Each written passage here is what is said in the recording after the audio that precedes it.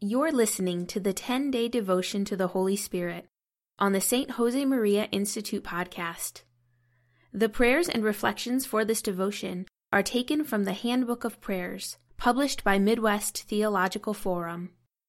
This long-standing custom of the Church in preparation for Pentecost is an opportunity to ask the Holy Spirit to strengthen our hearts and make firm resolutions for our interior lives.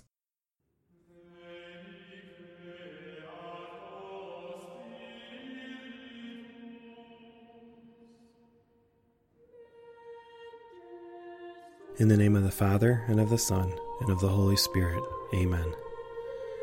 Come, Holy Spirit, enlighten my understanding in order that I may know your commands. Strengthen my heart against the snares of the enemy. Enkindle my will.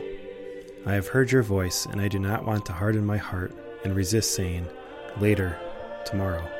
Right now, lest there be no tomorrow for me. O Spirit of truth and of wisdom, Spirit of understanding and of counsel, Spirit of joy and of peace, I want what you want, because you want it, as you want it, when you want it. Day 3.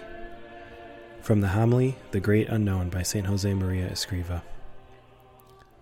Let me tell you about an event in my own personal life that happened to me many years ago. One day I was with a friend of mine, a man who had a good heart, but who did not have faith. Pointing at a globe, he said, "Look from north to south, from east to west." "What do you want me to look at?" I asked. His answer was, "The failure of Christ. For 20 centuries, people have been trying to bring his doctrine into men's lives, and look at the result." I was filled with sadness. It is painful to realize that many people still do not know our Lord, and that among those who do know him, many live as though they did not. But that feeling lasted for only a moment. It was shortly overcome with love and thankfulness, because Jesus has wanted every man to cooperate freely in the work of redemption. He has not failed. His doctrine and life have been effected in the world at all times. The redemption carried out by him is sufficient, and more than sufficient. God does not want slaves, but children. He respects our freedom. The work of salvation is still going on, and each one of us has a part in it. It is Christ's will. St. Paul tells us in impressive words that we should fulfill, in our flesh, in our life, that which is lacking in his passion, for the good of the body, which is the church. It is worthwhile to put our lives on the line, to give ourselves completely, so as to answer to the love and the confidence that God has placed in us. It is worthwhile, above all, to decide to take our Christian life seriously.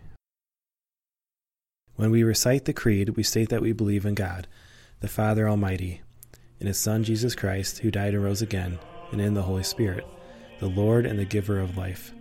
We affirm that the Church, one holy, Catholic, and apostolic, is the body of Christ, enlivened by the Holy Spirit.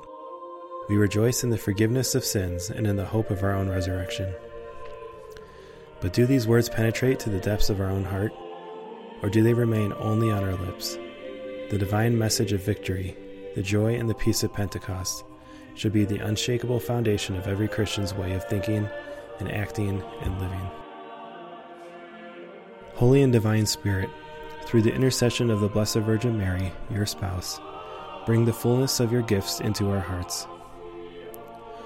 Comforted and strengthened by you, may we live according to your will, and may we die praising your infinite mercy. Through Christ our Lord, amen. In the name of the Father, and of the Son, and of the Holy Spirit. Amen. Thank you for listening to the 10-Day Devotion to the Holy Spirit. For the full text of today's reflection and other spiritual resources, visit the St. Josemaria Institute at stjosemaria.org.